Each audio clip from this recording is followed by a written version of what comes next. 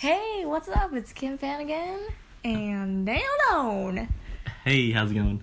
Hey, it's good. So, today we're going to be talking about colleges. I went to Hoboken UC Merced.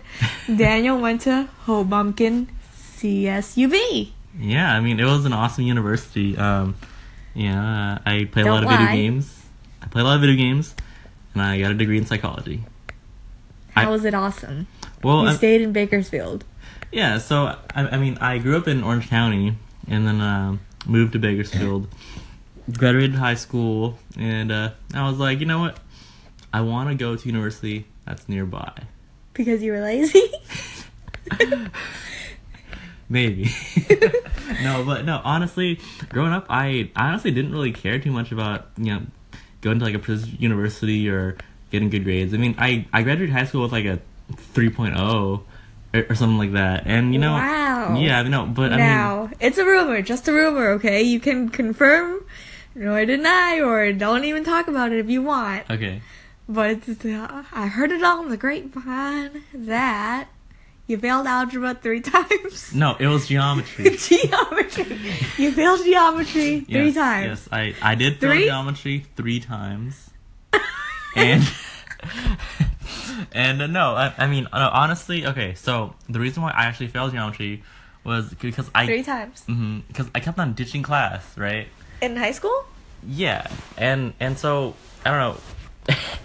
I feel like when you ditch math class, you just lose, you just lose the fundamentals, and then once you lose that, it all goes Wow. crumbling. Did you ever end up getting a C in it, passing Yeah, it? 'Cause you have to pass so- it to get high school degree, right? Yeah, well, I don't remember at this point. It's been too long. It's been like 10 years since high school, but no, I ended up passing it with a C, I think. And then actually I'm doing pretty good in algebra 2. I think I got like an A in algebra 2. Oh wow, awesome. Yeah, so it was just geometry for some gosh darn reason. Geometry gave me the hardest time. Those shapes, man. I'm telling you. Yeah, shapes and proofs. Were you more popular in high school? That's why you dished a lot? It's like a cool thing to do. So in high school, I kind of got tangled up with kind of like the wrong crowd. I kind of did a little bit of drinking. Ooh. Played hooky a lot. I don't know. I was a bad kid in high school. Oh, so were you like more of a popular kid or? Like I wouldn't say popular, but I wouldn't say, I don't know. Like it was weird because I mean, I had like my like friend group, and we'd hang out and like do stupid stuff, and I just felt like, I don't know, like I honestly can't answer that. Like it's because I feel like almost I can answer that. I mean, my ex-friend, again, heard it on the grapevine. I heard that you were pretty popular in high school and all the girls liked you because, you were so relatable.